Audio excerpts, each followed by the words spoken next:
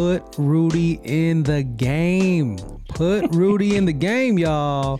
I know y'all have heard my analogy for those of you who have watched the movie Rudy, right? About this football player who is not the average height, who is not the normal size. He goes to Notre Dame and he shows up to practice day in, day out. You know, his whole college career he gets in, but he gets zero playing time until the very last game, right? And finally the coach is like, fine, just let him in. And they let him in and he gets a tackle or a sack and like, you know, everyone's rooting for him. It's like, Rudy. And the whole stadium just goes bananas. And so I always make that same analogy, like that's the Holy Spirit inside each and every one of us who was confirmed. And when are we going to put Rudy in the game? Like, when are we going to allow Rudy to do what Rudy does? He's inside of us working day in and day out. The Holy Spirit is working, whether or not we're even actively activating that Holy Spirit. It is there just waiting to be unleashed. Welcome to another Project Whetstone podcast brought to you by Blaze Ministry 707, where our goal is to help shape and sharpen your faith by sharing our faith experiences growing up in the 707 and beyond. I'm Bro Rye, and as always, accompanied with Brother Carlo Terrell and Brother Jeremy Mallet. What is going on, brothers? Hello. What's up? Good evening. Yes, good evening, good morning, good afternoon, whenever you are listening to this podcast. And once again, we thank you for being with us today. If this is your first time checking out the podcast, be sure to give us a rating. Apple Podcasts, like the podcast, share the podcast, and more importantly, just pray with us as we continue again to just share. We break down the Sunday readings for now, and we will definitely be doing a lot more in the near future, God willing. So yes, so thank y'all for rocking with us. Brother Jay, again, for those of you listening, Brother Jay currently is in Eureka. Got bro CeeLo in Fresno, and I'm coming out here from South Carolina, Greenville. So we are literally spread out throughout the country, and you know, God is moving in us in some amazing ways. So continue to just stay with us on this podcast, because as we share these things in real time and unfold them as they come along, and most importantly, right, seeing how these readings and seeing how the church calendar and how God is continuing to show up in our lives in that way. So real quick, fellas, before we get going, quick question for y'all before we start and just jump into this seventh Sunday in Easter. And we're going to be breaking down the solemnity of the Ascension readings this week. Quick question. So what's one thing that you've learned about yourself throughout this pandemic? This has been a question that I have been sharing with all of the students and the teens that I've been working with this past week and a half. And it was cool because one of the students were like, well, what about you? You know, Bro Rye, what is something that you learned? And I was like, oh, you know, just really thinking about that. So I'm curious, what if you just, you know, again, as we've been through this pandemic and we are like coming close, like Brother Jay said the other day, like we are, the other podcast, we are like, he's starting to see the light at the end of the tunnel, but we still have to continue to stay steadfast in our practice until, you know, we get the green signal, we get the, you know, all is good to go. But just in this time, in this pandemic, what would you say one thing that you learned about yourself? Well, what's kind of funny is I think relative to the greater community, I already kind of live in a pandemic shut-in lifestyle, because I felt like, you know, my lifestyle didn't change too much, except, you know, maybe not. I didn't take the girls to the park as much, especially at the beginning of the pandemic, you know, and then you know, we didn't go out to, you know, have our little snacks at the restaurants from time to time, but apart from that, my lifestyle is kind of like I would say in that way, I practically speaking, it wasn't affected that much. But I did on the flip side of that, I did learn just how how much I do value in-person contact and being with family. Because even though I'm an introvert and I value my my alone time, um, that doesn't mean I'm antisocial. I really do like to have those family parties and to be with people. And being that it was much harder to do that and less frequent, so I would say it was learning just how important family relationships are and how much I really do value that. Yeah, no, definitely that human connection is, one of our students, she was in 5th grade and she shared her answer was knowing the value of, or not knowing the value, but she said, it's okay to be alone sometimes. And I found that to be really, deep for this 5th grader, because she spent her whole 5th grade year on a screen, not like her typical, not like the 5th graders before her, right, with all the different activities. And so the fact that, and I asked her, could you, elaborate on that? She goes, well, I just learned that, yes, I miss my friends. Yes, I miss everyone, but it's good to be alone sometimes. It's good to have time for yourself and quiet time. And I was like, ooh, she was going deep. And so, so yeah. And then, and I just said one thing that I learned about myself during this pandemic was that, and maybe not learned about, but just even confirmed even more, was that I'm a big dreamer. And I say that not because I like sleep a lot or I just have these big dreams that I don't think ever will come to fruition. But even in the hardest time of this pandemic, during our lowest moments and on the drive from Cali all the way to the East Coast, instead of being bitter, I'm like saying, how can I get better?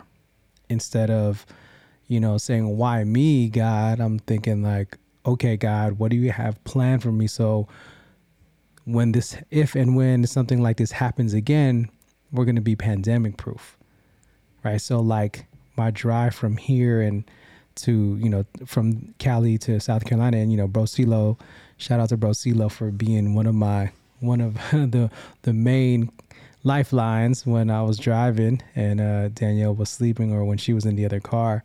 And we just have these conversations, and I just realized, I just am a big dreamer for things that I know can be a reality, but also even bigger than that, because I know God is capable. So being able to continue to, and I think about Joseph, right, in the Old Testament, started with a dream. And I just think about like how much it's important to keep dreaming and to keep those dreams,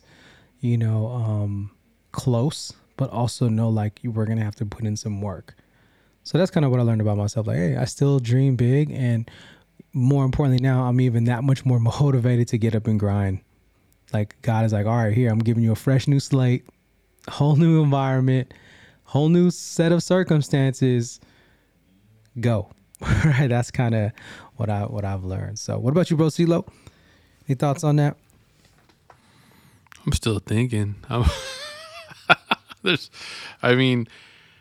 think a big part of it is, even though it's been a year, it still feels like it was just a blur. Because, every day, you guys know, with 4 boys, Maggie working 80 hours a week, bro, every day is a blur. It's just, so I'm trying to think, like, I already knew about that about myself. I knew it. Well, when I think about your situation, I would be like, man, you kind of like learned or, felt what it's like for like a full-time daycare business in the sense that you had 4 children under one roof, no one's going anywhere, and you're having to take care of them all day long. Not like before, right? It would be like take a couple kids to school, then you're with, one while the others are at school, and right. But like you had like full-time lockdown, like full, and again, not that it's a burden in that kind of sense, but like an experience that I feel like what a daycare business would be like, and just, really learning how to manage that. So, that's just kind of my first thought about your situation. With that said, I guess I've come to the realization that I could take care of 4 kids by myself at all different. I mean, because there was, especially when Maggie would do her 24-hour shifts, and shout out to her parents because they came down, a bunch of times during those rough weeks. Like there's a few weeks where she had to work nights for like 2 weeks straight, and I mean that basically meant we'd see her awake for an hour, and then that was it for 2 weeks. But yeah, I guess it's and it's, even when I think about it now, it's not really something I learned about myself. It was kind of just, it's maybe in 10 years I'll be like, oh, I learned this, but right now it feels like I just survived, bro. I survived. I think the boys, especially the older two, have learned to become a lot more independent because sometimes daddy just can't get to you, son. You just got to figure it out. Sorry, So I've learned that, Zary can pretty much school himself. I mean, give him a program he knows how to read, he could school himself. I mean, I'd say 85% of what he did this year learning, he did on his own. I just be like, Zare, you got the modules, go get it done. Let me know if you need any help, and I'll try my best. And man, look, I love Mr. Modesty here, bruh. Because, hey, let's be honest. Like, you're right. Like, in that moment or in those times, yeah, he definitely put in the work. But what people don't know, our listeners out there, is all the work ethic that has built him up to get to this point, which I know firsthand that you have had a big part in terms of, getting him up on a routine early in the morning. And, whether it was from, remember, doing the exercise in the garage, right, the jujitsu, to, doing some of his homework. And you still have him on a good routine, but I feel like that routine pre-pandemic that he was on, which most parents or most people would be like, but he's just 5, he's just 6. I think all of that, the unseen is, I believe, what built him up to the pandemic and how he showed up and how he continues to show up. So if anything, that the learning, I would say, like, that your methods and your patience and the seeds that you have planted are definitely bearing fruit during this pandemic. So come on, man. I'm taking notes, bro, from everything.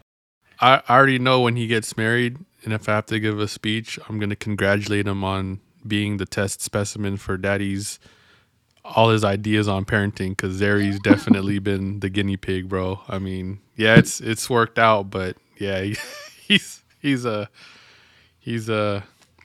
learning a lot more than I did at my age, and it definitely helped this year with his ability to do what he needs to do, like super independent. Because again, daddy he's doing his best with, a 1, a 2, a 5, and an 8-year-old, but, having an 8-year-old pretty much being able to be my right-hand man was a huge help mentally, physically, spiritually. I mean, yeah. Shout out to Zarius Terrell when you hear this years from now. And yeah, just salute to both of y'all, man. Just really being some great fathers.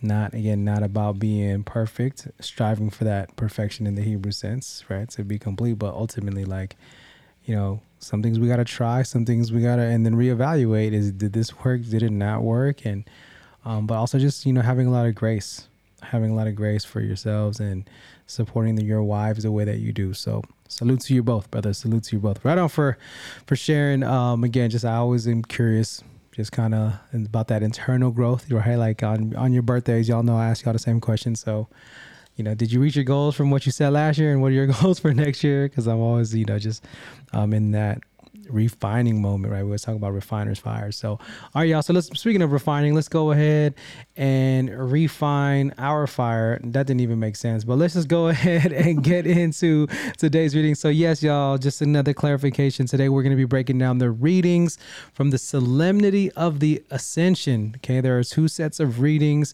for this Sunday, and I'm going to go ahead and shoot it over to Jay to kind of break down the differences between the 2 readings, or not even, the differences and why, and also the theme for the readings that we're going to be breaking down today. Right. So America is kind of in a unique situation, and that it's not an overtly Catholic country. And so the bishops kind of had to make a liturgical decision about, whether they should keep Ascension Thursday, because according to Scripture, after Jesus rose from the dead, he appeared to his disciples, and we'll see this in the gospel. After he rose from the dead, but before he ascended, he was appearing to his disciples, and he was hanging around for about 40 days. And so 40 days after Easter Sunday would put it on a Thursday, and that we have this traditional feast, the solemnity of Ascension Thursday, and that traditionally has been a holy day of obligation. But being that it's during the week, and there's a couple of factors that the bishops decided that it would be okay to move the solemnity to the following Sunday. There's a couple of factors that push the bishops in this direction. Is, for one thing, for our listeners, did you know that it was Ascension Thursday? If you're saying no, well, that's not entirely your fault, because there's been some poor catechesis in America. And the other side of that is, being that it is during the week, and our culture is not sympathetic largely to how Catholics celebrate. And so, there would be a lot of people needing to take time off, or, call off, and that sort of thing. And there are definitely some Catholics that will set aside that time and, make sure they have that paid time off, or that time off to be able to go and celebrate the Ascension. But for a lot of people, it might not be doable. So as a bishop, what do you do when you have a large part of your flock in that kind of situation? So they said, okay, instead of making Ascension Thursday a holy day of obligation, we'll push the celebration of the Ascension to the following Sunday. Now, not every diocese will do this, and this is where canon law kind of comes into play, because every bishop is in charge of their diocese. Some bishops will decide, no, Ascension Thursday is its own thing. We need to continue to observe that. Whereas other bishops will say, no, that's a little bit too hard for the people of my flock. I think it's okay to do it on Sunday. So so if you're not sure, just see what the bishop says usually it's found on the diocesan website. But for a majority of the country, I think dioceses will be observing the Ascension on what is typically the seventh Sunday in Easter. Yeah, no, I think that, again, it's just when we were talking about earlier about how being not just even poorly catechized per se, but how you talked about culture and how it's not even, you brought up the whole like Western, the whole West, like the America, United States. But I always think about like, how it is in different parts of even our country, how some of the culture is all about the Sabbath, and, out here, and I'm in the Bible Belt, and you can feel the difference on what it's like from here, and in Cali, and I'm pretty sure in other areas of the country. That's why it's like, like you said, different dioceses may have different needs or different standards, because the bishop is in charge of bishoping their flock. So thank you for that clarification on that, or just kind of breaking that down a little bit. So today's theme, let's go ahead and jump right into it again. So we are looking into the readings of the Solemnity of the Ascension. So if you're following along, we put the links in the description, the show notes. So be sure to click on those links to the USCCB website, and you have all of the readings there. Right. So the seventh Sunday of Easter, the normal readings, not the Ascension ones, would have just continued on the trajectory that we've already been on, with Acts of the Apostles and John. But the Ascension is an important moment in Christian history, because this is the moment when Christ ascends into heaven, and we one of the things that we pray in our creed every Sunday is he ascended into heaven and is seated at the right hand of the Father. And that idea of being seated at the right hand of God, it evokes a very royal, a high status, a very kingly status of Jesus, who was, we talked about him as the suffering servant. We also apply titles to him like Lord, the King of Kings, the Lord of Lords. And all these they fall short of what we're really trying to say about Jesus. And we have to use all these poetic and grand and majestic images to describe who Christ is to us and to the church and to creation.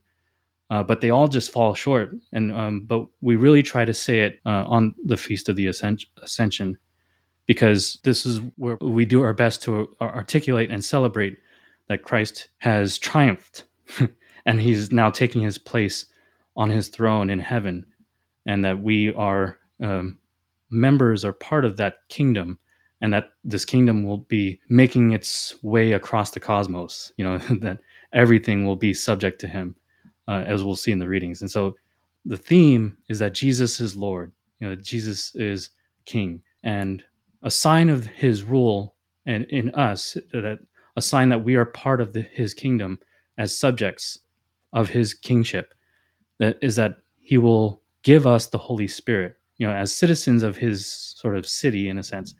A sign of our citizenship is that the Spirit is active in our lives. And we'll see in the readings just how the Spirit is active among his members, but all for the purpose of building up the kingdom of God, which is the church on earth. A quick question before we jump into that first reading. So can you break down the word ascension for us? Right. So the word ascend just literally means to go up, right? To, like you would ascend an escalator or ascend a mountain by climbing it.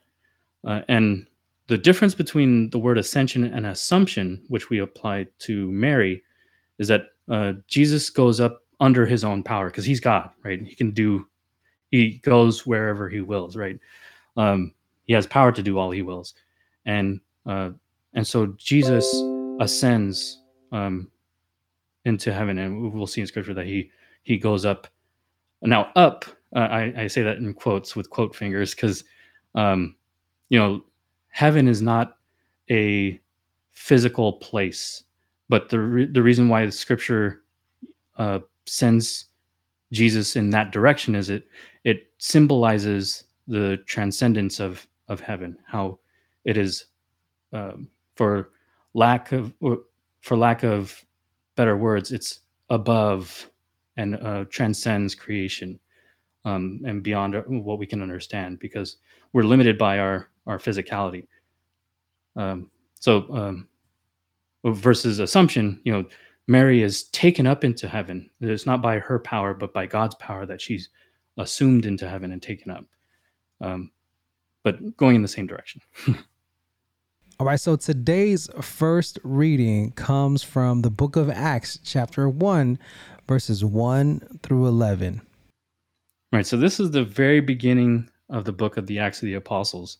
Just like how he begins what he calls the first book. The first book is the book of Luke, and we talked about this in a previous podcast, that Luke is the one who wrote both the Gospel of Luke and the Acts of the Apostles. And the Acts of the Apostles is basically the Gospel of Luke part 2, right? In the Gospel of Luke, he focuses on the words, the teachings, and the deeds of Jesus.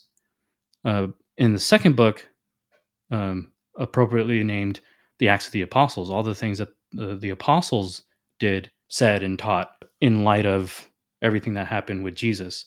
And it begins with the ascension.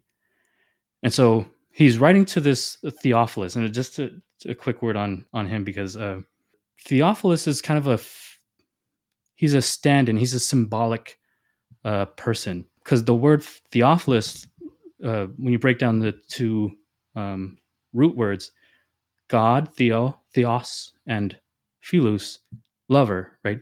So a lover of God. He's writing to this lover of God, because the word Christian isn't around yet when scripture is being written. So he's sort of writing to the lovers of God, right? But he's writing each of these books as if he's only writing to one person.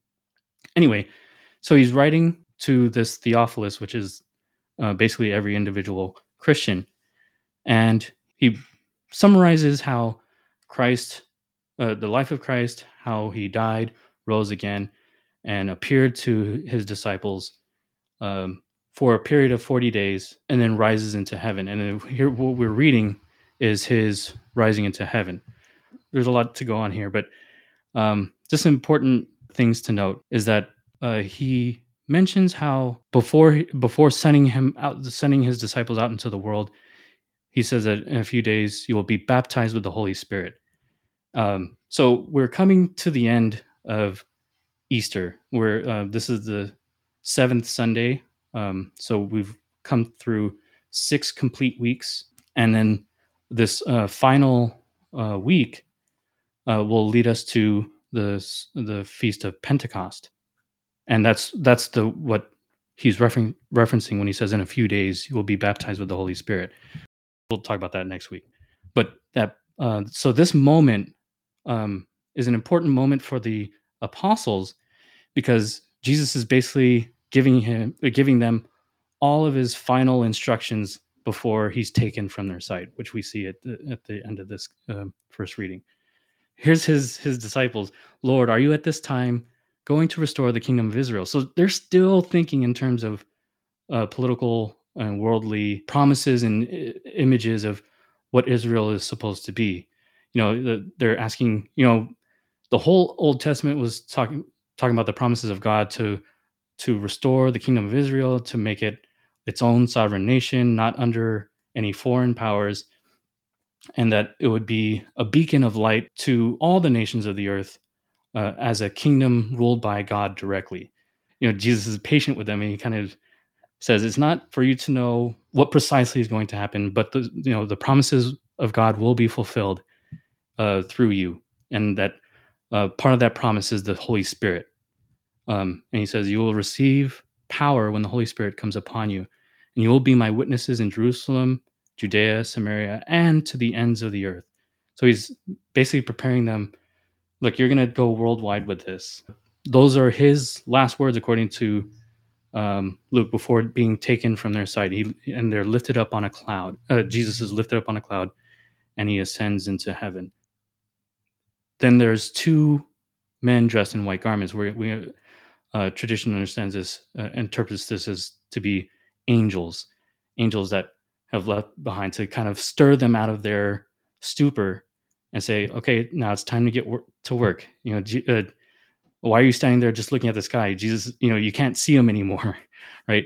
It's time to get to work. But, Jesus will come back. This is part of where we get our creedal statement after we say we believe that Jesus will ascend, that Jesus ascended and is seated at the right hand of the Father. We also say that he will come again in glory, right? That he will come again in glory to judge the living and the dead. And so a lot of stuff is being expressed, and which is why this is such an important feast to celebrate and make sure we celebrate. Because if we didn't do it on Thursday, we're missing a huge part of our faith. If we didn't go to celebrate Ascension Thursday, and we miss those readings, we're missing the beginning of what the apostles did after Christ wasn't there to hold them by the hand in a literal way. Hugely important moment for the early church.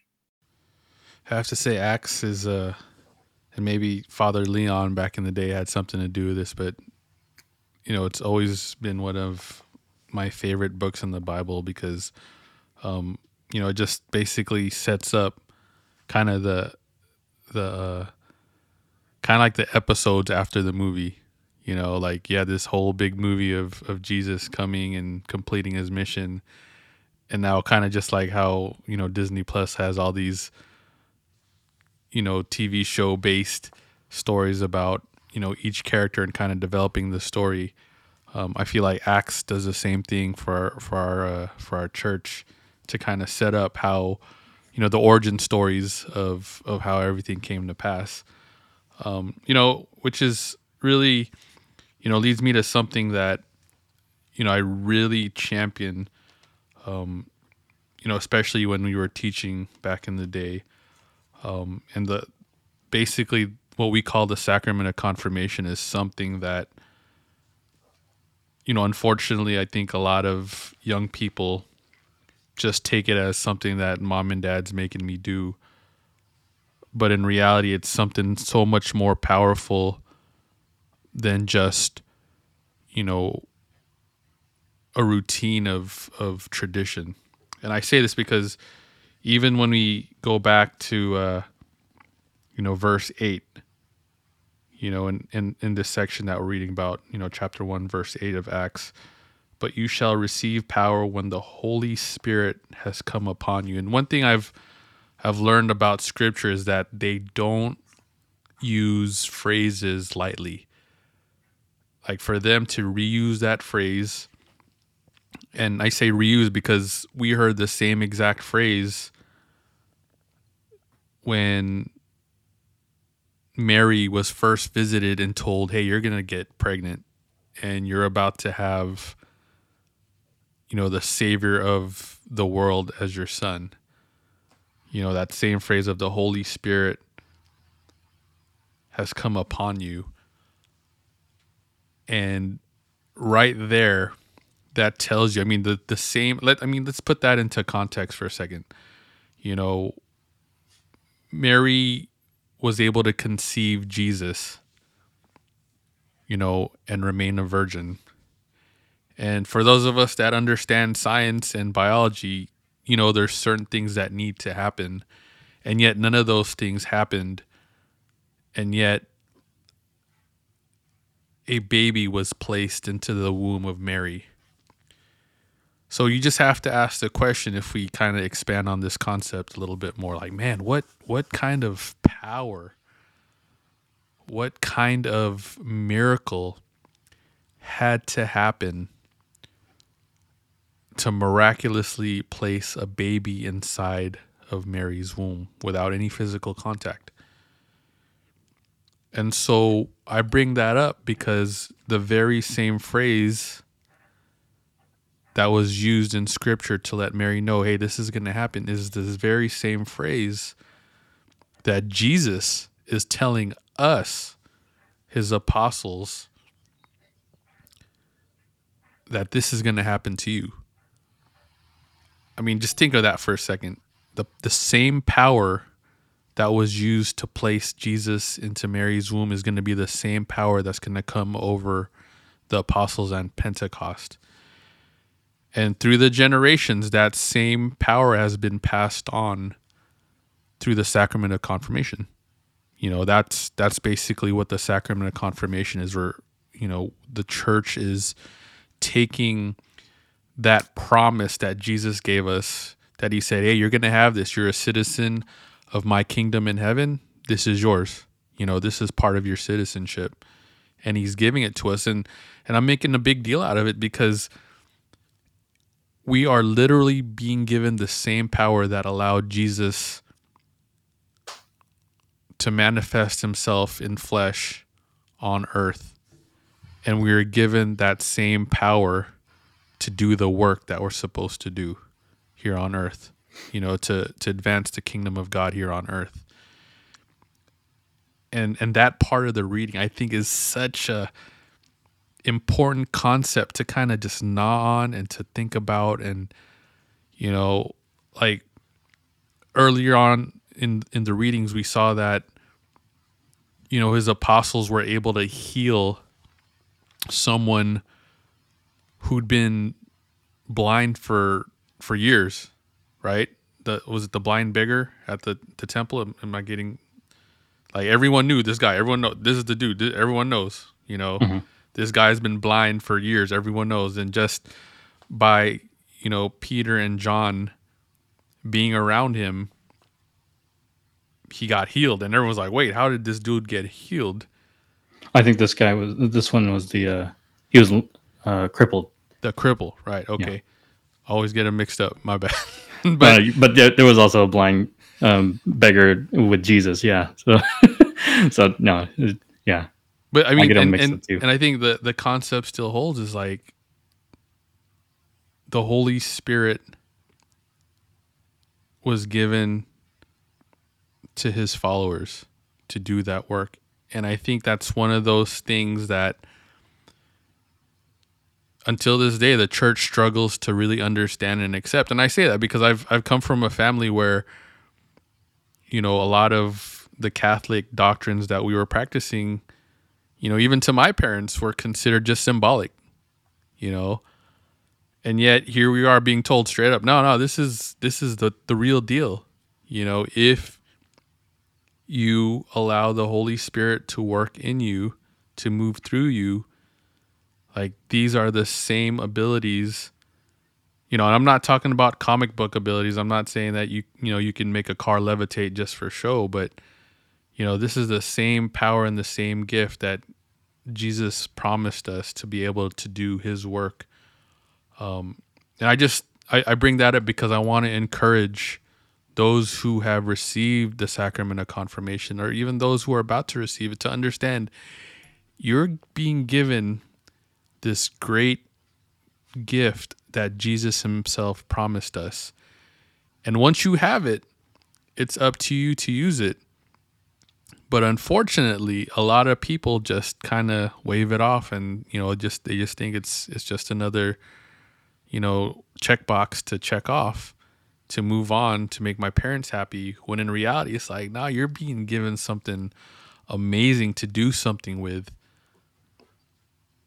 And I think that's just one of the things that I feel we could do a lot more with if we truly understood and accepted the gift that Jesus left us. Amen. Amen. And a couple things came up for me while both of y'all were sharing, but I just want to share this one while it's fresh. Put Rudy in the game. Put Rudy in the game, y'all. I know y'all have heard my analogy, for those of you who have watched the movie Rudy, right, about this football player who is not the average height, who is not the normal size. He goes to Notre Dame and he shows up to practice day in, day out.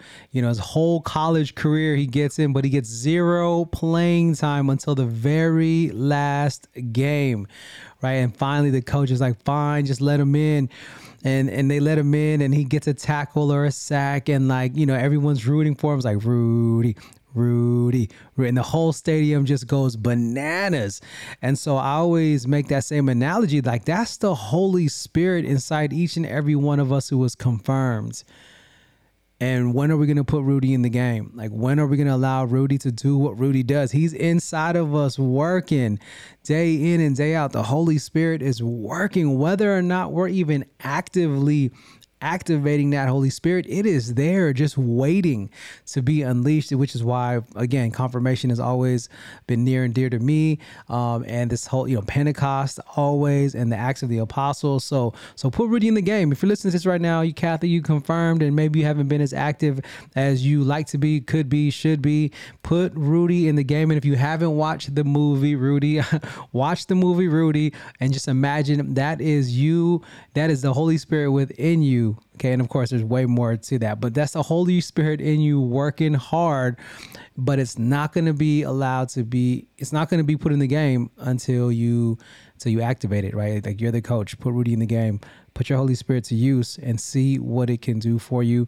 And I love, Jay, how you talked about the questions they had, are you going to restore the kingdom of Israel? Like, y'all, and I look at that, like, yeah, their mindset and their focus is still very, in their mind is a big deal, but really in the bigger picture is just a small, minute thing. And I think, how many times are we in our world, in our culture today, just focused on, all the things of the world, which in our worlds can be big, but also thinking about, like, it's really not that big in the bigger picture here. When we're talking about salvation, when we're talking about the afterlife, we had a great question earlier in my confirmation class here at St. Anthony in Padua, and our students are getting ready to be confirmed. So please keep them in your prayers. June 4th or June 5th, that Saturday, they'll be receiving the sacrament. But the question was, how do you believe in life after death, and what proof do you have? Or it was a question along that lines. And one of the students shared about, and just said the word Jesus. And for whatever reason, I don't remember exactly verbatim what they said, but it triggered in me an answer that I would give to, you know, a younger one, to a little one, to an elementary school kid, if the same question was asked, and the answer is, you know, so the question is like, you know, how do you know there's life after death? And the answer is Jesus. Now, I'm not saying that like, you know, everyone else answers Jesus or God whenever you ask a question, right, at a retreat. But what I mean is Jesus is proof that there is life after death because he rose from the dead. And it just really just, you know, took me back. And I was just like sitting there thinking like to myself when I heard this young lady sharing and she didn't say that answer, but just kind of like when she was talking about Jesus, I was like, Jesus is life after death. And if we believe in Jesus, then there is life after that. And then going into the ascension, there, you know, like, I mean, of course there's faith and there's, you know, all these other reasons that people believe in life after death, but in the most simplest, you know, fashion, I'm like, Jesus rose from the dead. That was him living after dying, life after death. Just, you know, again, super simple. And again, I know it can go, it does go deeper than that. I'm not, you know, trying to, you know, downplay it or water it down, but just, you know, thinking about how that, the mindset of our culture can just be so macro focused on these things that are not really going to really affect the bigger picture or really don't matter in the bigger picture. And again, not to minimize people's feelings and what they're experiencing and their circumstances, but this reading is a reminder like, yo, we ain't about Israel. And like, and there's a second point, Brother Carlos said, but you will be given the power. You will be giving the power of the Holy Spirit. And like Brother Jay said, to take it to all ends of the earth. Come on. We ain't talking about, he didn't say, I'm going to give you the power and you can handle Israel yourself. Right? He didn't say, you know, I'm going to give you the Holy Spirit and yeah, y'all just finish that. Finish what I started in that little area, in that little town, in this little dot on the map. He was like, no, there's something bigger than this. Something bigger than you, a mission that is way beyond our imagination. And I'm going to give you me in the form of the Holy Spirit, right? God sent Jesus. Jesus leaves the Holy Spirit to us, economic Trinity. And then we take that and we go back up. So think about that for a moment. What in your life have you minimized or have you, well, what in your life have you like made this huge big thing? And not to say that it isn't, but in the bigger picture, it's not really a big thing. Or maybe it's taking away your focus and energy. Maybe it's what's holding you back from really allowing Rudy to get in the game. And I think for many of us, our human struggles, right? The struggle is real, paying the bills, taking care of your family, your mental health, your physical health. Yes, all of those things play a factor into whether or not we are truly going to allow Rudy to get in the game. But is it because our focus is on just Israel and not really understanding that there is a bigger picture, and then everything in, you know, and then especially what Brother Carlos said in between that is we are being given the power of the Holy Spirit. Like, it's right there. It's right there. Even if you're not confirmed and you're reading that, like, God is sending down, God sent down Jesus, and Jesus is going to send down his Spirit to us. So yeah, I think again, I think it's all about focus, you know, where your focus goes, your energy flows. So are you going to just continue to focus on just the worldly issues and not think about, you know, your spirituality, faith, salvation? Or are you going to like start really thinking about the zoom out and looking at, oh, okay, it's more than just this, even though in my mind and in my world, it might feel like everything right now, but actually God gave us, or Jesus left us the Holy Spirit so we can handle that. So any additional thoughts, fellas, before we jump in? Well, I just thought Brother Carlo made a beautiful connection between, you know, this moment of the Holy Spirit coming upon them and Mary. And, you know, it's sort of the mission of the Holy Spirit to make Christ present. And, you know, we understand that Mary was overshadowed by the Holy Spirit when Christ became incarnate. You know, when when Jesus was conceived by the Holy Spirit in the womb of Mary, and then but just a few other places that where we recognize the work of the Holy Spirit, um, where the Holy Spirit makes Christ present. During the consecration, we pray a special prayer called the epiclesis, which is a prayer that calls the Holy Spirit down upon something. And in the Eucharist, when the priest puts his hands over the bread and wine, he prays the epiclesis. He prays for the Holy Spirit to come upon these gifts and make them holy, that they may become for us the body and blood of our Lord Jesus Christ. Holy Spirit, again, making Christ present in our midst. And there's one other place where a celebrant will pray an epiclesis and with the laying on of hands, and that's at confirmations. The celebrant bishops, or in some cases priests who have special permission from the bishop, they'll pray that epiclesis prayer over the confirmandi, and the Holy Spirit. We understand the Holy Spirit is coming upon them. That's part of the rite, and so there's a very real sense in which Christ is becoming present in those who are being confirmed, and that Christ is being made present anew. And so, if anything, he's not even asking us to have confidence solely in ourselves, that we should have confidence in the gift of God being given to us. And come on, Jay, let's go. Into my hands I commend your spirit. Let's go, family. That's what I'm talking about. I love that. Yes, all these connections, y'all. All these connections. How, again, this is just like I always feel like this is the momentum building up, right? For this moment of us really allowing God to not just steer in our lives, but to stir in our hearts and fill us with that spirit to go and be the hands and the feet that the church needs right now. So let's jump into this responsorial, y'all. The responsorial is from Psalm 47, 2, 3, 6 through 7, and 8 and 9. All right. So again, Psalm 47, verses 2, 3, and 6 through 9.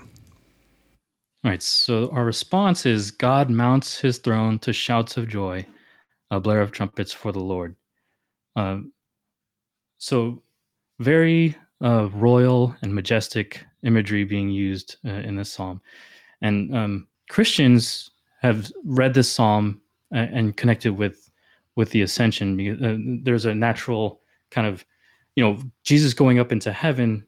We can kind of see that as a moment of Christ, taking his place, sitting upon his throne in heaven. Christ, who even where the angels, he walks where angels fear to tread. I loved a lot of the poetry that came out of medieval and Renaissance period that talked about how the angels see and revere God as he interacts with them. And keep in mind, this psalm was written before Christ, before Christianity was fully realized. One of the things that is going through the minds of the psalmist who wrote this is the promises of God to Israel.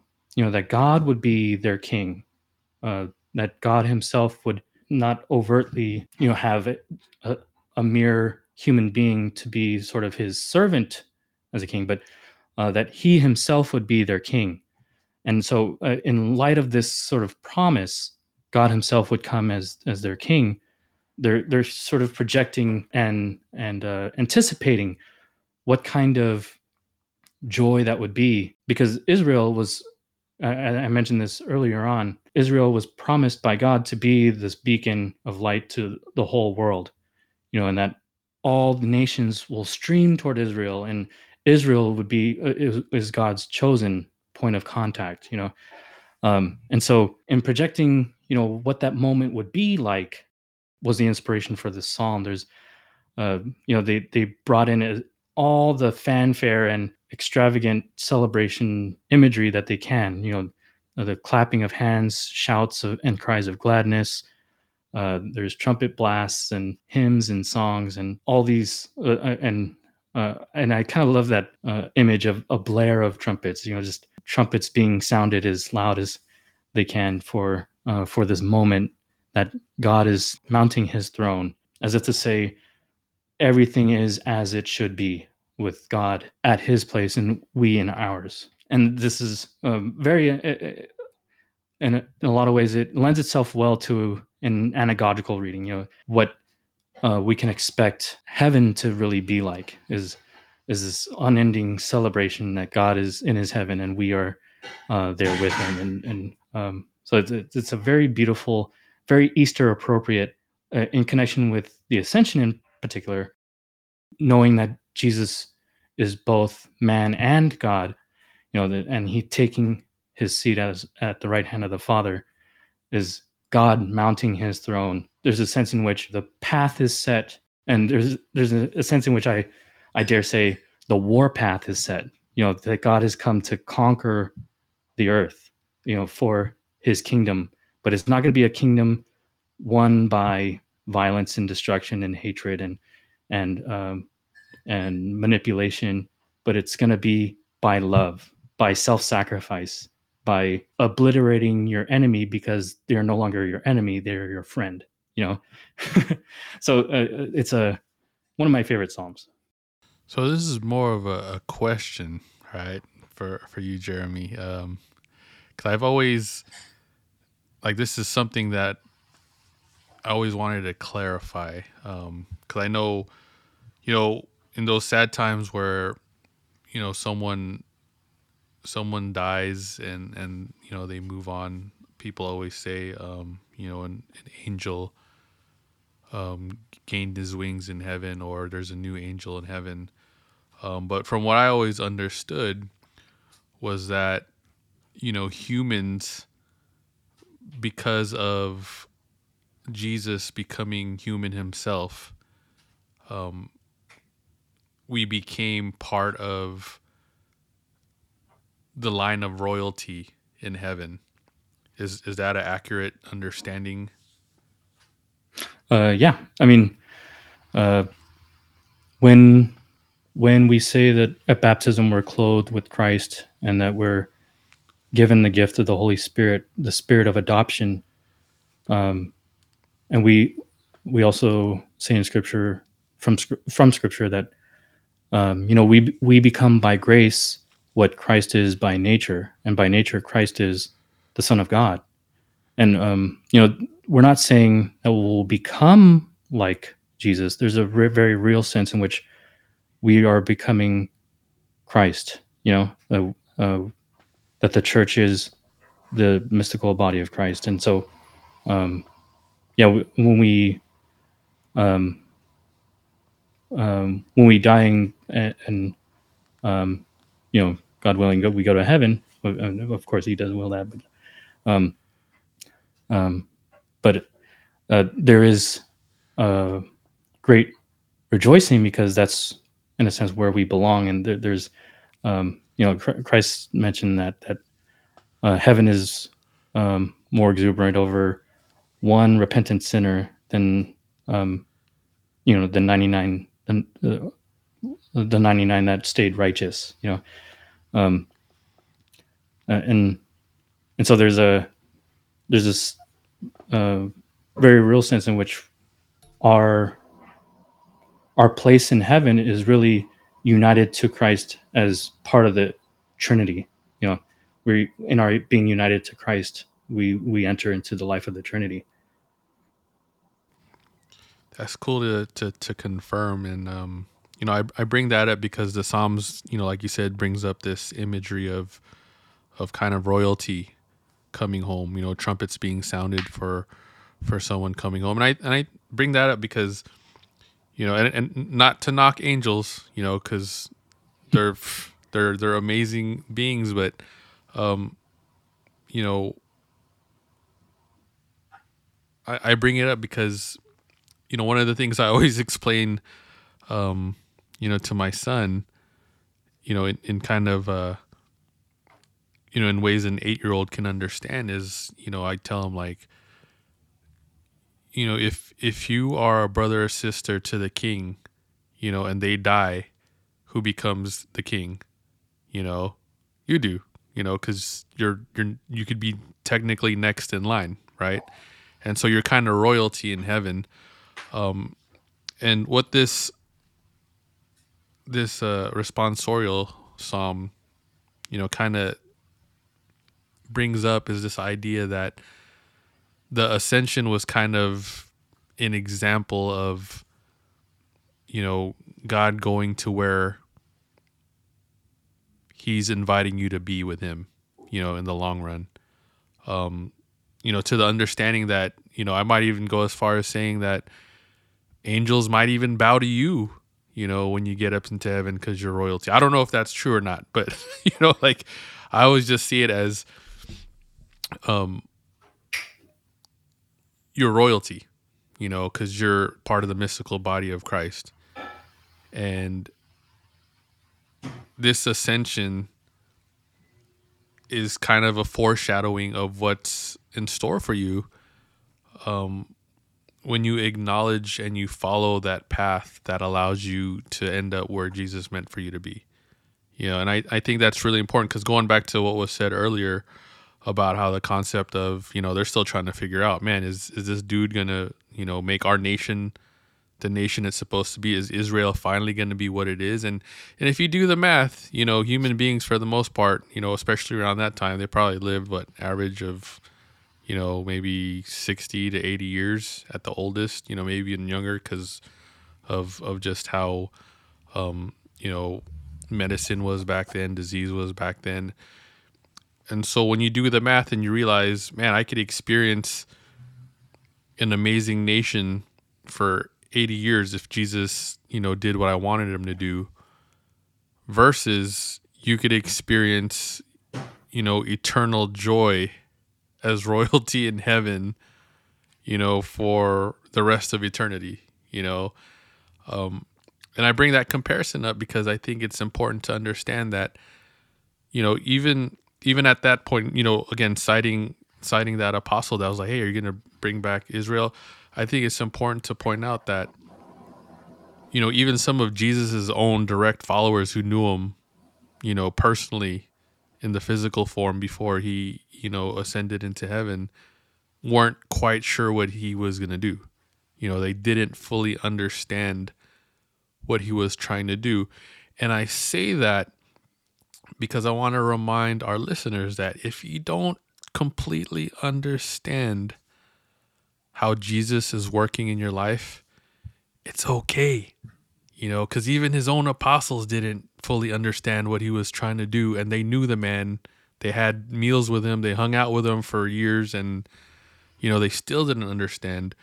And so to my brothers and sisters out there struggling to figure out what it is you're supposed to do, and you don't quite understand what you're doing yet, that's okay.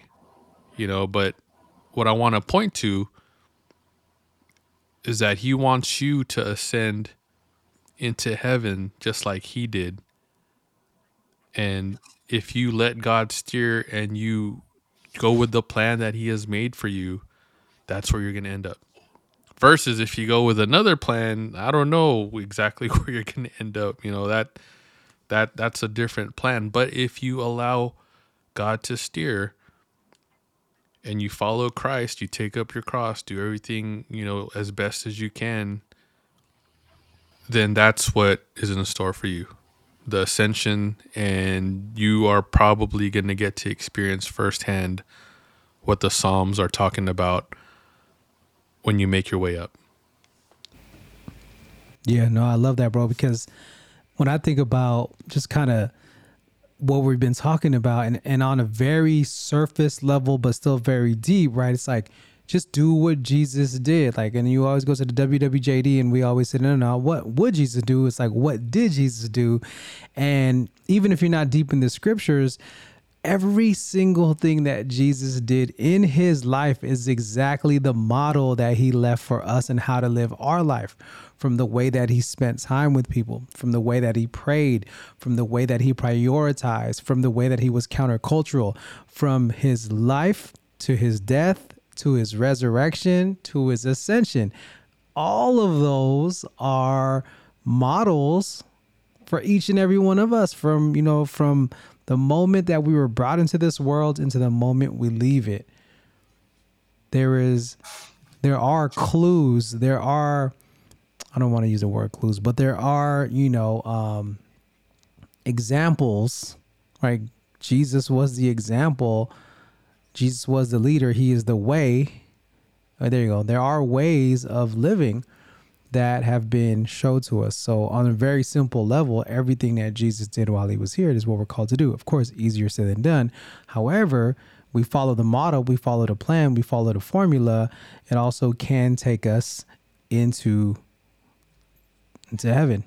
And like you said, in a state of royalty. And again, there's so much more other layers onto that. But that's what I love about this podcast, because we can take these pieces of scripture, we can learn about Jesus's life. And of course, we're even taking it into, a fuller context with the Old Testament, and really just seeing how important and how intentional a lot of, the stories and these readings and the meaning and the context allow us to grow internally so we can move externally the way that Christ did.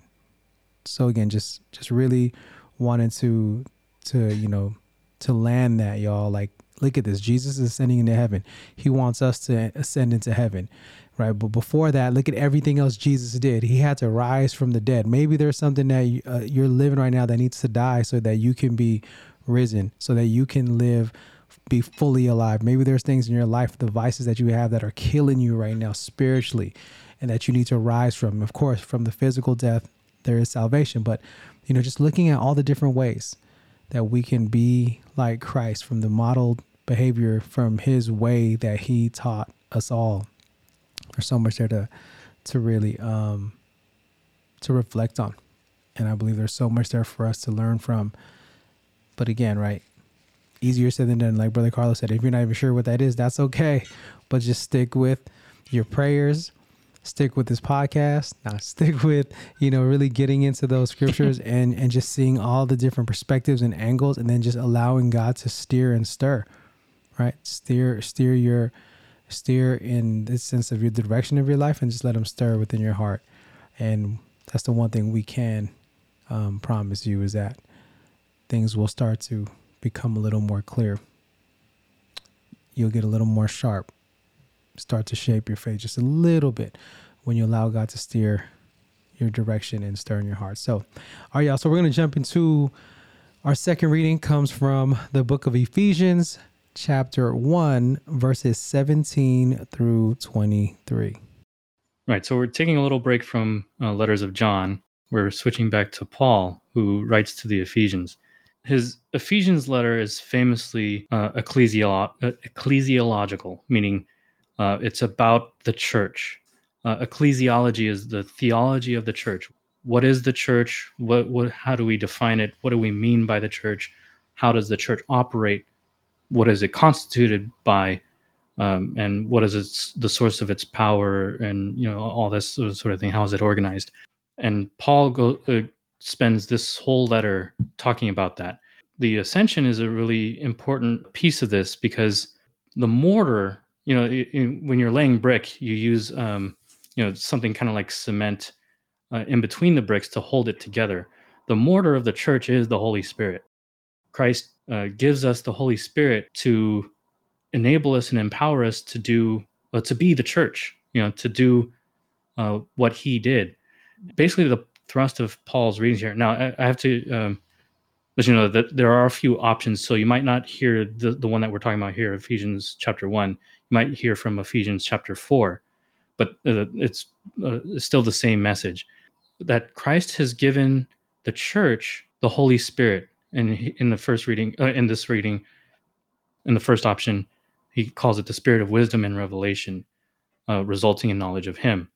And it is by the Spirit that we become enlightened and come to know who we are in Christ. The reason why we can know this and we can have confidence, and just a reminder of what the word confidence means, with faith.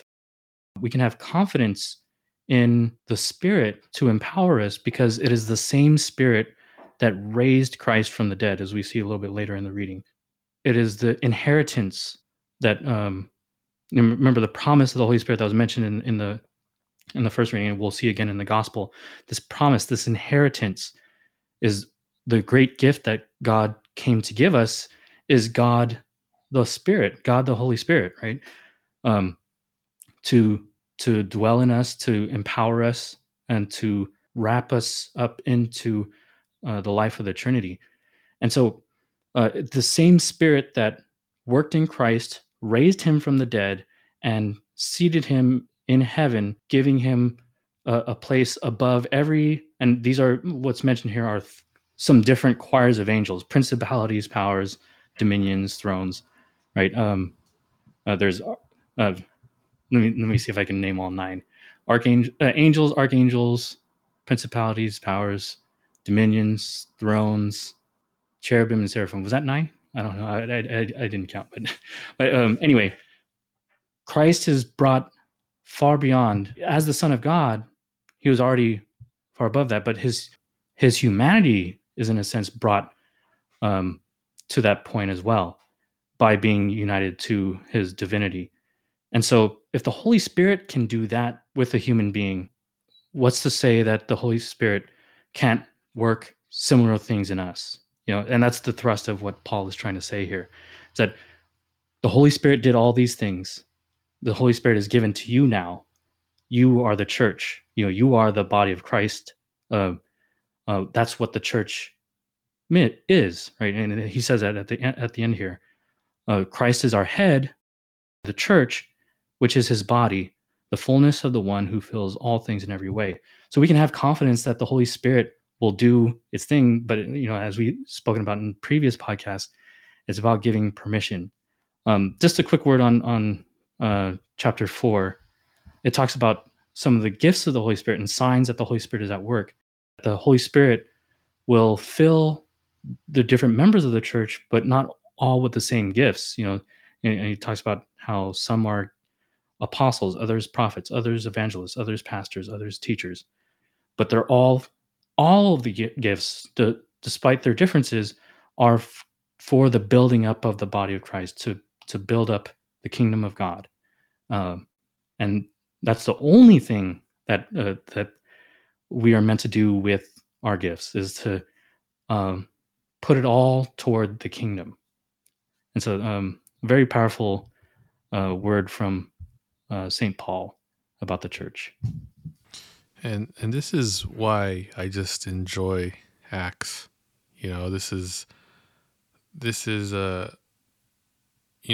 even though this is Ephesians, it's like he's explaining what's going on in Acts, and it just talking about how the Holy Spirit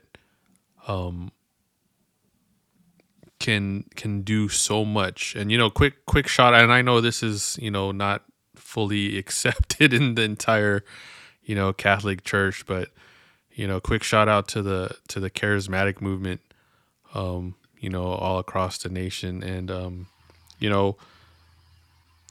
and I appreciate them because one of the things about the charismatic movement in the Catholic Church is their openness to allowing the Holy Spirit to allow them to use the gifts that they were given, to be able to do work with whatever it is that God has gifted you and, given you the ability to do, in furtherance of the development of the kingdom of God.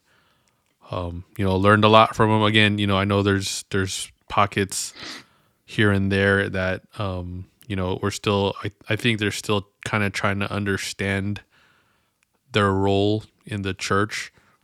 But, definitely help me understand, the role of how the Holy Spirit moves in each and every one of us. And, I think one of the things that, I don't want to confuse, the power of the Holy Spirit being given through confirmation as kind of like a Marvel universe type of thing. You're not going to be able to, I don't know what God intends for you to be able to do, but it might not be, or it probably isn't going to be a spectacular show of force or power. One of the things that my oldest son always asks me is like, because I always teach him, the way I help him understand is that Jesus is the boss of everything. He can do whatever he wants. So he often asks me like, well, can Jesus make that, tree start giving you out fruit? Like, yeah, I guess if he wanted to, he could, if that's what he wanted to do with it. Well, can he do this? Can he do that? I'm like, well, he obviously, conquered death, and he's even the boss of death because he said, nope, I'm not going to die. But I always ask him, and I always tell him, but what would be the good in doing that? Like, how would that specific thing you're asking about, how would that help in bringing the kingdom of God closer to the people on earth? And I think that's kind of the understanding that, I always want to impart on him, not to make it seem like the power you're going to have is this spectacular, you got claws coming out of your hands, you got, laser beams shooting out your eyes. But I think what we have to understand is this power that, Paul is trying to tell us we're gonna have is something meant to affect eternity, forever, not just, make someone rich in 1 second, but this is about how do you make someone rich for all of eternity, when their bodies are no longer functioning, when all the riches that they inherited on earth is gone, when their position here on earth means nothing anymore. Like, how do we inherit something that'll bring us joy, everlasting joy for all of eternity? And I think that's what, these things are meant to be. How that manifests, whether it be, maybe having the words to comfort someone, to lead them back to Christ, maybe the ability to be present and to cause healing through Christ in someone who, may not have been healed otherwise. Because, obviously we know that to be the case for those who we've deemed saints in the Catholic Church. The relationship with Christ was so strong that Christ was present in them. And so therefore, when they were present around other people, healing took place. And so I think these are the things that we have to kind of dig and understand, what exactly God left each individual person and what exactly your ability through the Holy Spirit is supposed to do in furtherance of the kingdom of heaven. Because guaranteed, you're probably not going to have, psychic ability to know the next lotto numbers, but you may have the ability to, understand something so much so that you could explain something to another brother or sister that will turn them to Christ and help them develop that relationship with Christ that eventually is the beginning of the path to get them into heaven. Just something to think about, because you have so much power within you to change hearts and to save souls. And I just encourage, all of our brothers and sisters to be open to that ability to do that work here on earth. Yeah, Brother CeeLo, when, you were talking about just how everyone has a part, and Brother Jay was talking about we all have this part of the body and different gifts, and then we're not all made the same, just reminded me, or not even reminded me, but just like is the reason why we're called the universal church, right? The Catholic means universal, right? We are the universal church because we come in all different shapes, sizes, flavors. We come in all, different ways, different backgrounds, different cultures with the same mission at hand. And I love, when you were talking about confirmation, a visual that I got, like, it's like, you're right. Like, confirmation isn't going to make you like this superhero. This ain't Dragon Ball Z, where you're just going to all of a sudden turn into just Goku and, start going all out. However, maybe not even necessarily on the external, but the visual that I have is, when the Holy Spirit comes down upon us, and, we are always taught that Holy Spirit, or the sacrament of confirmation, strengthens, right, all that we received at our baptism, making it the final step of initiation into the Catholic Church. So everything that we received at baptism now is strengthened through confirmation. So I think of this coming into us sacramentally is huge and is powerful, and is, just like in the sense in receiving it, I visualize something huge and big with our spiritual eyes. But then yet it's going to take time to develop.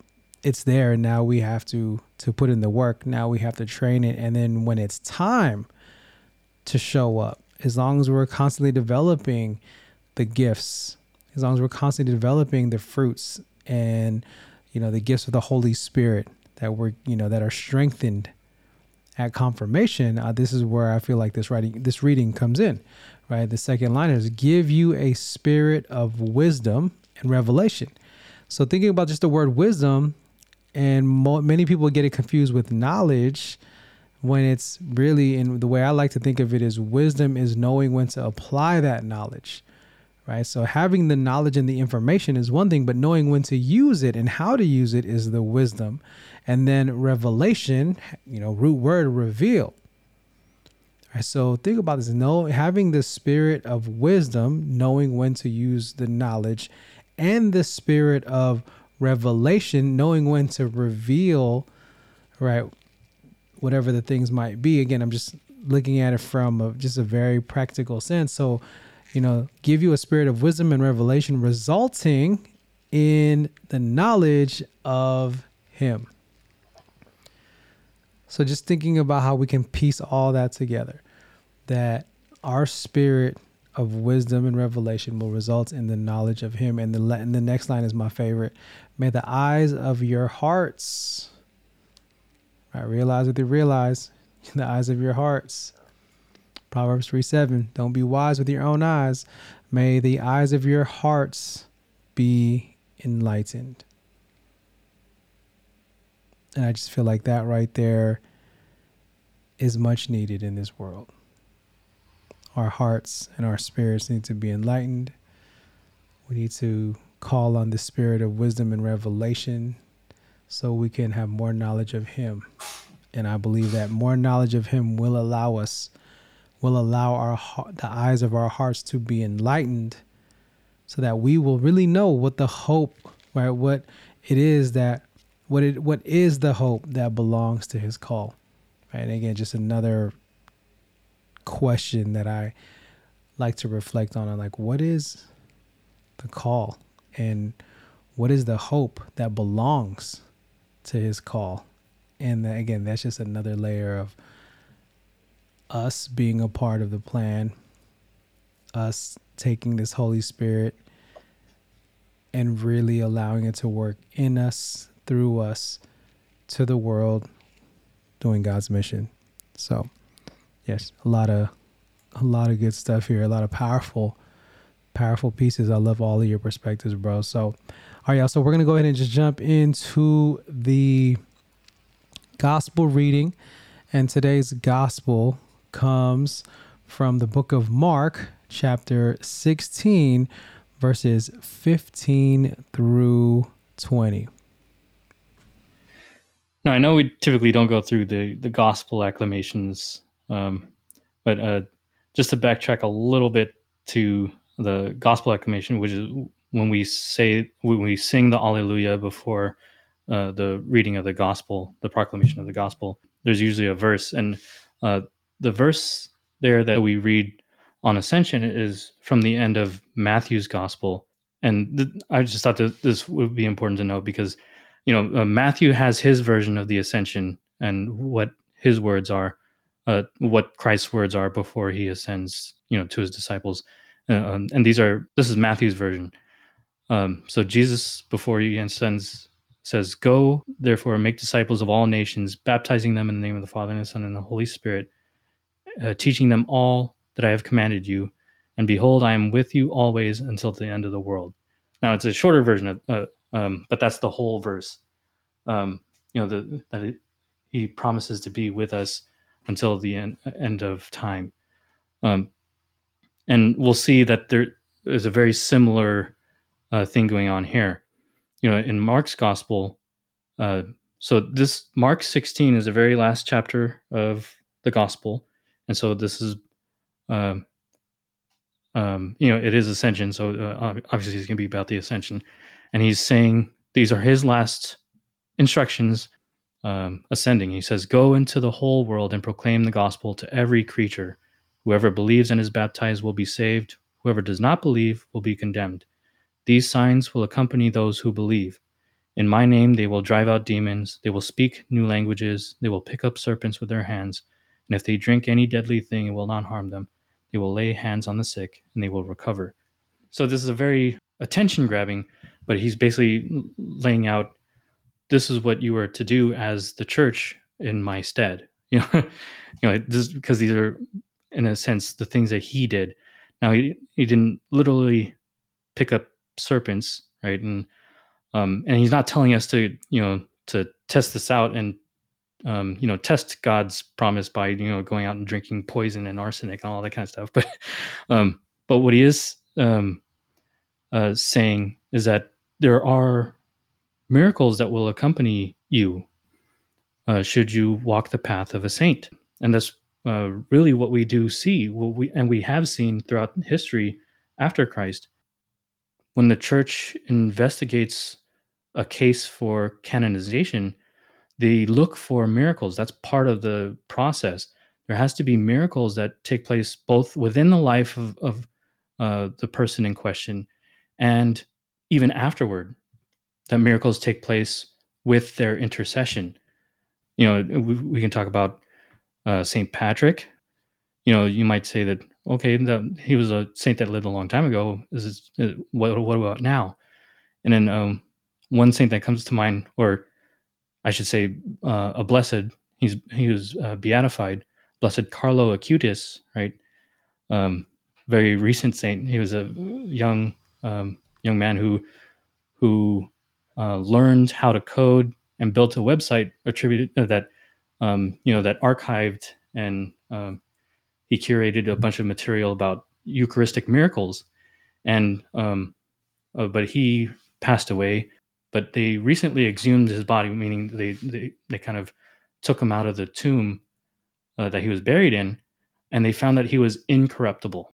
His body has not decayed, and this is very recent. This is last year, October last year, that they exhumed his body. And so these things are still happening. The miracles that are signs of faith and belief. And so Jesus is still making good on his promise. With that being said, Jesus finishes up these words. He was taken up into heaven. And just like how we see in the Acts of the Apostles, Jesus goes up. And there's this image of the right hand of God. Just to say a quick word on that, because we say that in the creed that he's seated at the right hand of the Father. And here we see the right hand of God. This is it's a royal image, and it has a lot to do with like ancient kingships. The phrase right hand man is very much related to this. That person at the right hand of the king was the king's most trusted advisor. Like if the king needed help making a decision, of course it's the king's decision to make, but of course the king is also free to seek counsel so that he can make the best decision and to use his authority in the best way.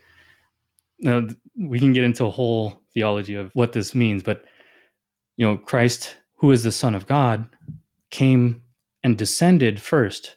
And this is something that Paul says in the other reading, for the second reading. Paul, the Son of God, had to descend first, right? And it's not just a symbolic or kind of a false descending. He really left, and there's a sense in which he really left heaven, became a human being. And so in ascending again and being seated at the right hand of God, in his divinity, he's retaking his place, but his humanity this is new for humanity. So to say that humanity through Christ is now seated at the right hand of God is a very awesome moment. And we have that place in heaven through Christ. And that's why Christ is, it's all about, talking about that question earlier, the answer will always be Jesus, right? Again, the sign that we are on the right path will be the signs, not that we should do everything for the sake of trying to make a miracle happen. Again, that's God's prerogative. He's going to make a miracle happen through you when you least expect it. It's your only part is to go into the whole world and proclaim the gospel. Yeah, bro. I mean, again, another reading and reminder that we are being given and blessed with this Holy Spirit that will help us do great things for the gospel. If it's in Jesus' name, we always hear that, in Jesus' name. And I think that sometimes people just say that at the end of the prayers or during prayer. But like when I think of it in this context, in Jesus' name, we are going to drive out the demons, speak new languages, pick up these serpents, not literally, but figuratively with our hands. And, and if we drink anything deadly, it won't harm them. Like, I'm just thinking about this idea of not necessarily being invincible, but just this idea of, again, going to a whole nother level on so many different aspects. And we're being commissioned to do this. We're being called to do this. Everyone who has the Holy Spirit within them is being called to do this. So I think it goes back to what's holding us back. It's going back to where in our lives have we developed this paralysis, right? This maybe it's an analysis paralysis where we think about it too much that we don't act on it. But if we ponder and if we gnaw on it the way that we do here with each other and with this podcast, then it'll definitely create some momentum or be a catalyst for us to take action and move forward. So as I'm just, listening to you share, Jay, and as I'm reading it and praying with, all these words, I'm just thinking like, wow, here is another invitation and another reminder that we're all commissioned to go out into the world, and it's going to look different for everyone. Like when you're saying, proclaiming the gospel, and that will look different for how we proclaim the gospel because of the different gifts that we have, because of the different circumstances that we're in. And I love, again, just the simplicity of it is start at home. Start at home. And I think a lot of times people think they got to do, something on a platform or, speak to a crowd. And again, if that's your calling and if that's something God puts on your heart and that's the opportunity that you have, that you created on purpose or not, hey, cool. But the simplest thing, start at home. Start with, your spouses, start with your kids. And if you're, if your vocation, if you're not married or you don't have kids, start with your parents. Start with your siblings, start with your relatives, or just start with the people who you call family, your chosen family. Start there, proclaim it there by your actions, and let the words that you pray on, let the words and the scripture that you take in, let that be what's guiding you. As we've been saying time and time again, let God steer. And now I added something new. Let God steer and let God stir. Let him stir that Holy Spirit in you, right? It's like, I don't know why I'm thinking about this right now, but I'm thinking about chocolate milk. Remember the old school way we used to make chocolate milk with the syrup, right? You take the milk and you could like squeeze all the chocolate syrup in the world that you want. But if you don't stir it up, it's still going to just take that regular milk. But in order to get the full effect, we got to stir it up. We have to allow God to stir the Holy Spirit within our soul, in our hearts, in our minds. We have to let the Holy Spirit truly take us over in a way and be stirred within us in a way where it just oozes out, man. The Holy Spirit is just gushing out of us and all that we do. And like, like Brother Jay was saying, not necessarily in an extroverted, like boisterous way per se, but just in your way, in your home, in your circle, in your community. I'm a big fan of respecting the small. Grind small. I mean, not grind small. Grind big on something small. I'd rather, I've heard it all the time. I'd rather you have a small goal and a big grind than a big goal and a small grind. So let's just do this day by day, brick by brick, spirit by spirit. And this is just another reminder that we can do it, and through all the struggles and hardships that we're going to endure, God got us. I think we got to realize that Jesus straight up just told us what we can do. It came from the mouth of the man himself. You're going to be able to do these things. And if anything that's constant in scripture is that you listen to what Jesus tells you to do. He gives a specific list, but I think, he's trying to show us what's possible, by citing, things that he did while he was doing his ministry work. But I think one of the things that we have to realize, touching upon what Brother Ryan said, is that, these miracles don't even have to be spectacular in the comic book sense, but they could be spectacular in the personal sense. And I bring this up. I want to share this story that, I shared once.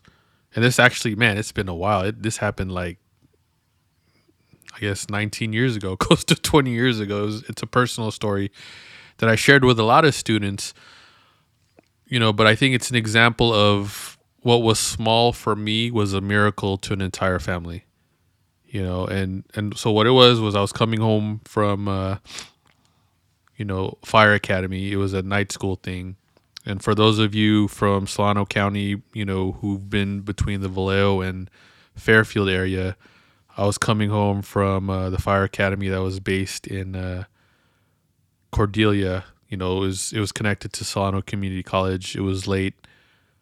We had just done a whole bunch of, firefighting drills. So I was hungry. Everyone knows that Jack in the Box on Red Top Road, when you drive down 80, if you're from that area. And so I pull into Red Top Road. Jack in the Box is right there. And there's this dude standing by a car, and he's holding a gas can. And again, this is like 10:30 at night. It's late.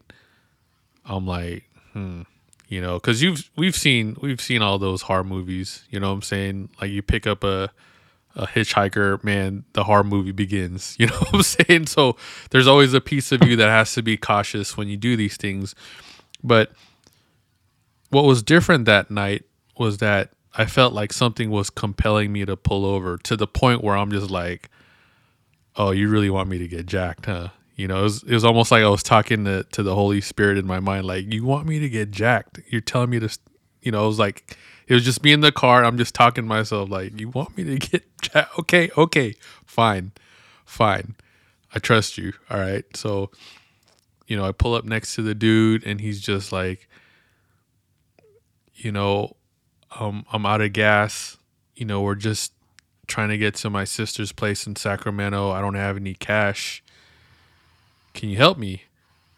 And I'm thinking, man, I'm about to go get myself a sourdough jack at 10:30 in the night. I have all the means to do it. All right. Okay.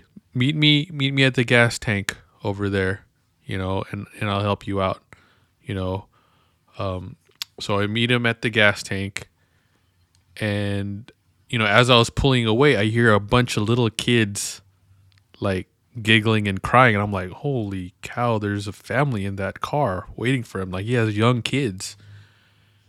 And I'm just like, no way. You know, he's by himself, and he has a bunch of little kids. It's 10:30 at night. He just needs some gas. So we go to the gas station. I fill him up, and he's like super thankful. And I'm like, you're welcome, man. Don't worry about it.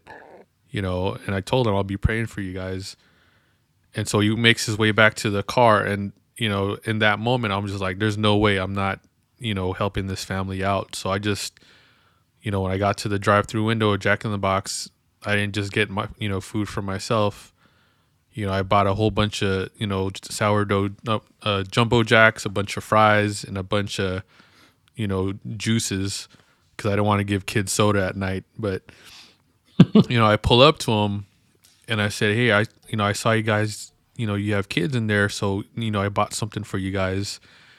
And so he takes, you know, the 2 or 3 bags that I hand him. He brings it to the car, and all I hear are like, you know, just like squeals of joy from the little kids. Like, oh, that's food. Someone got us food. And I left that scene, you know, just my heart full. But what I'm saying is that to me, that was like, I just dropped, you know, what, $20, $30 maybe, you know, which at the time, like, that was not a problem for me. So that wasn't even a big deal for me. But to that family, to that father, and to those kids, you know, that was a miracle to them. You know, that was a prayer answered for them.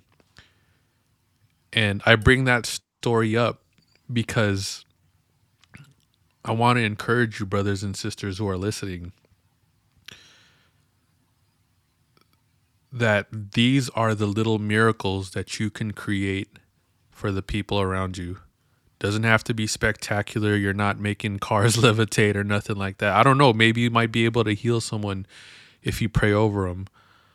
But the little miracles that we can create for our brothers and sisters around us, that's power right there.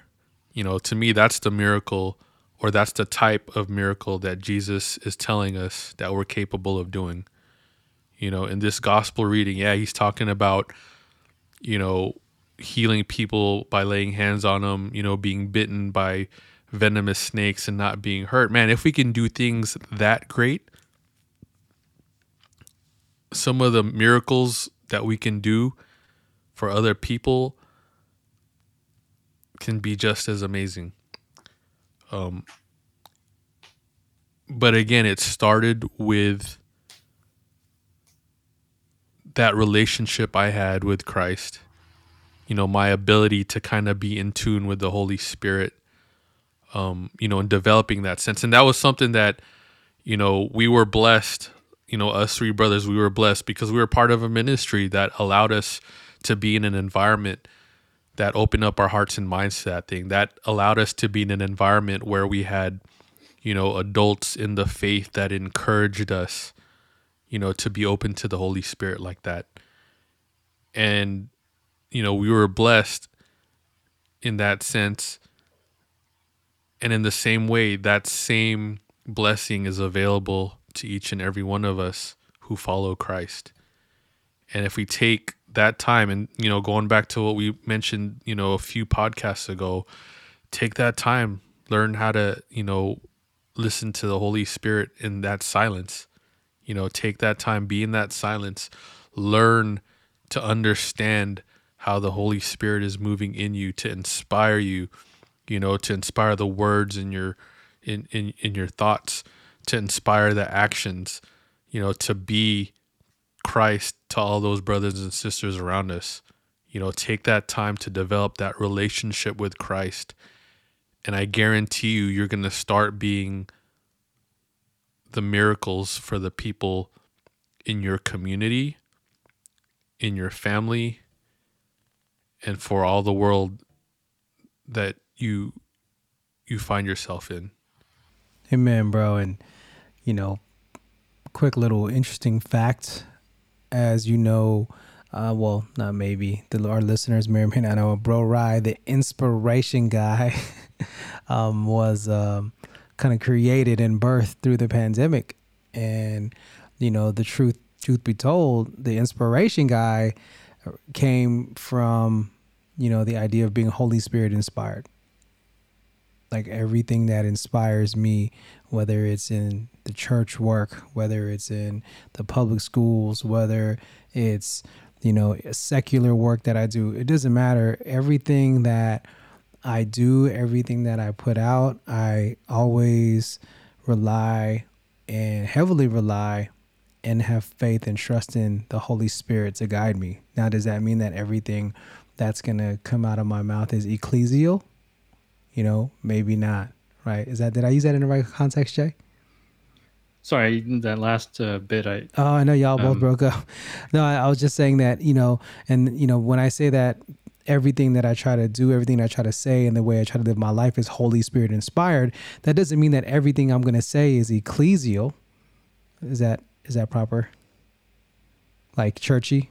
Right, yeah. Right. Yeah, So yeah. What the things that I say aren't always going to necessarily be churchy, but the way I say things and maybe the formula and the way that it impacts those around me are Holy Spirit inspired. And I really want to, emphasize that Holy Spirit inspired, not because, again, I'm trying to necessarily preach to people 24/7 or, catechize in that way that it can be uncomfortable and inappropriate because it's not the right setting. But through my actions and through my words, like, I pray that everything I can do, everything that I do is going to be Holy Spirit inspired. So that's where little, background around the inspiration guy, because I just want to continue to just let the Spirit be my words. I want it to be my guide in all that I do and all that I serve, whether it's, again, faith-based or not. So let's go ahead and just, we'll wrap this bad boy up. There's so much here, y'all. So much here. So please remember, again, just to use the timestamps and just some quick final thoughts as we get ready to wrap up. Let's start off with our leader here, the one who is truly sharpening us on a weekly basis. Let's go, bro, Jay. Oh, I'm not a leader. I'm the right hand or left hand, whatever. I'm just a hand. But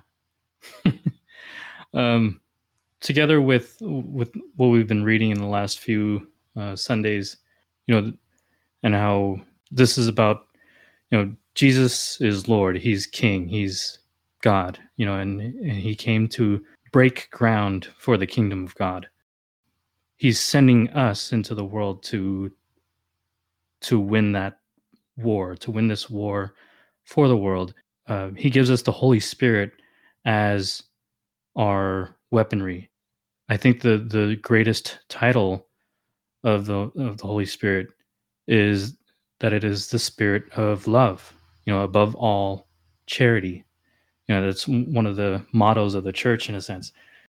This is something that Paul says, when he's talking about the gifts of the Holy Spirit. He says, but I'll show you a still more excellent way. And that's when he talks about love. Love is patient. Love is kind. Love can work every miracle that needs to happen. Because love, as John says in previous readings, love is of God and God is love. And so if there's ever a question about, for our listeners, how do you know whether or not you're doing the right thing? How do you know if the risk you're taking is worth it? How do you build up that confidence in God to do anything, really? The question that you can always ask yourself is your motivation rooted in love? Love of God, love of neighbor, love of yourself as a child of God? Are you really seeking that other person's good or your own good? And by the way, you're acting and influencing other people. Is it really for their good? If you can say yes, that it is motivated by love, that you really want what is best for anyone in your life, those closest to you, those you meet on the street, and the complete stranger, are you really looking out for what is good for them? And can you really say that what you're doing is an act of love?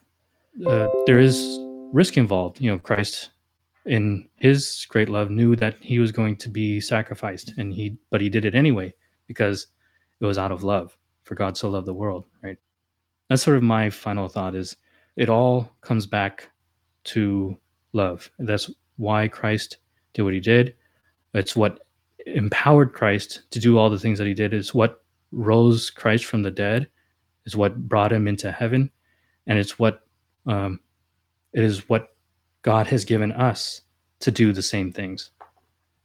Bro, CeeLo, final thoughts. Go get baptized. Go get your first Eucharist. Go get confirmed, because we need you.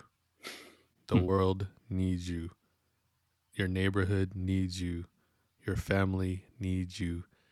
Jesus needs you to get to work. I mean, that's it. You know, he already told you. He gave you the job description. He gave you some benefits. You know, he gave you the benefits package, right? Like, he told you what you're going to be able to do. He gave you a benefits package, and the compensation is eternity in heaven. I mean, you know, this may very well be the best job you've ever had, you know. You know, and you have Brother Jeremy's words to guide you, you know, and how you understand if you're going down the right path. You know, we as a community, we need you. You know, all the, you know, I don't know, I don't think it's possible to make the world perfect, you know, without Christ coming back on the cloud and, you know, doing it himself. But it is possible to make a huge difference in the lives of individuals and of families and of children and of people in need. You know, guaranteed, whatever you can do can be a miracle to those who need a miracle, you know. And so this is an invitation to my brothers and sisters out there listening. Get to work. You know, if you already have the sacraments, the tools, you know, the power that Christ left behind, get to work. And I'm not saying go out there, make a website, you know, drop what you're doing and go, you know, hold up a sign on the corner of the street. But what I'm saying is start letting God steer. Start being open to his inspiration in you, and take some courage and take a chance. And I guarantee you will find yourself in a place that you didn't expect, but more fulfilled than you might have been if you stayed where you're at.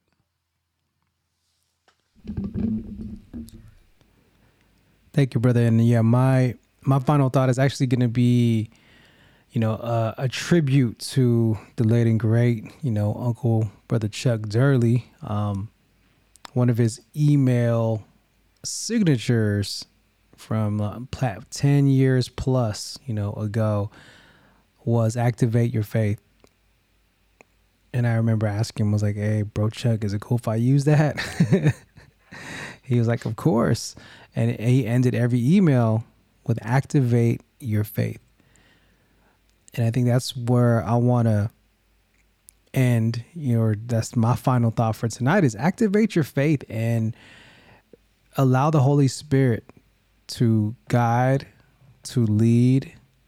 And like Brother Jay said, with love. And like Brother Carlos said, if that means just getting initiated into the church, or maybe you are a Catholic and maybe you feel like your faith is activated, well, we're going to invite you to activate it on a whole different level. Activate your faith in the areas of your faith life that might be uncomfortable. Activate your faith life in the way that you've never done it before. Do it differently. Earlier, we were having a conversation with our young people at our or not earlier, but earlier this week, and they were talking about, you know, helping the homeless out and the less fortunate, and they had to do a project where they had to draw pictures and share drawings and things like that. And, you know, they were showing pictures of giving out food and money and all these other things. And, you know, I thought it was, you know, was good. And then I had a conversation with one of the groups, and my question was, okay, well, when was the last time you've actually helped out the less fortunate, and what did you do? And it was like crickets. I think one answer was like, well, my mom did this and gave this guy a meal, or my dad, right, did this. And I was like, no, but when did you actually go out and do these things that you're drawing and writing about? When was the last time you did? Right. And my point was that, not to make anyone feel bad, but it was just the idea like, we know some of the things we could do. And of course, and this was just even still very like surface level, but even on that level, have we activated our faith? And then even taking it to the next level after that, let's say you do give alms, but now let's go deeper. What's the intention of that? Like Brother Jay said, look at the intentions of what we're doing and why we're doing it. Is it really wanting to will the good of the other? And are we doing these things because we know that there is a retirement plan in heaven that is going to be beautiful, to be with all of our brothers and sisters for eternity, knowing that, yeah, the job description, it does not say easy. The job description does not say walk in the park. The job description does not say, in the beginning and then ends with happily ever after. Like, that's just not the truth. It's going to be difficult, but this is even more reason why we receive the Holy Spirit. So final message for me, and again, just activate your faith, whatever that might look like on all different levels. Doesn't have to be super big, in the world of in the eyes of the world. And as we always say, activate your faith for the unseen, in private. Challenge yourself. Like, don't activate it just because the camera's on. Don't activate it because you're trying to post it, do it for the gram. Like, bump all that, y'all. Scratch all that. Do it for the unseen, because God is watching. So, all right, y'all. Thank y'all, brothers, again for your time, your talent, and all the gifts that you share on this podcast and with your families and all those that you serve. It is definitely a blessing to continue this journey with y'all.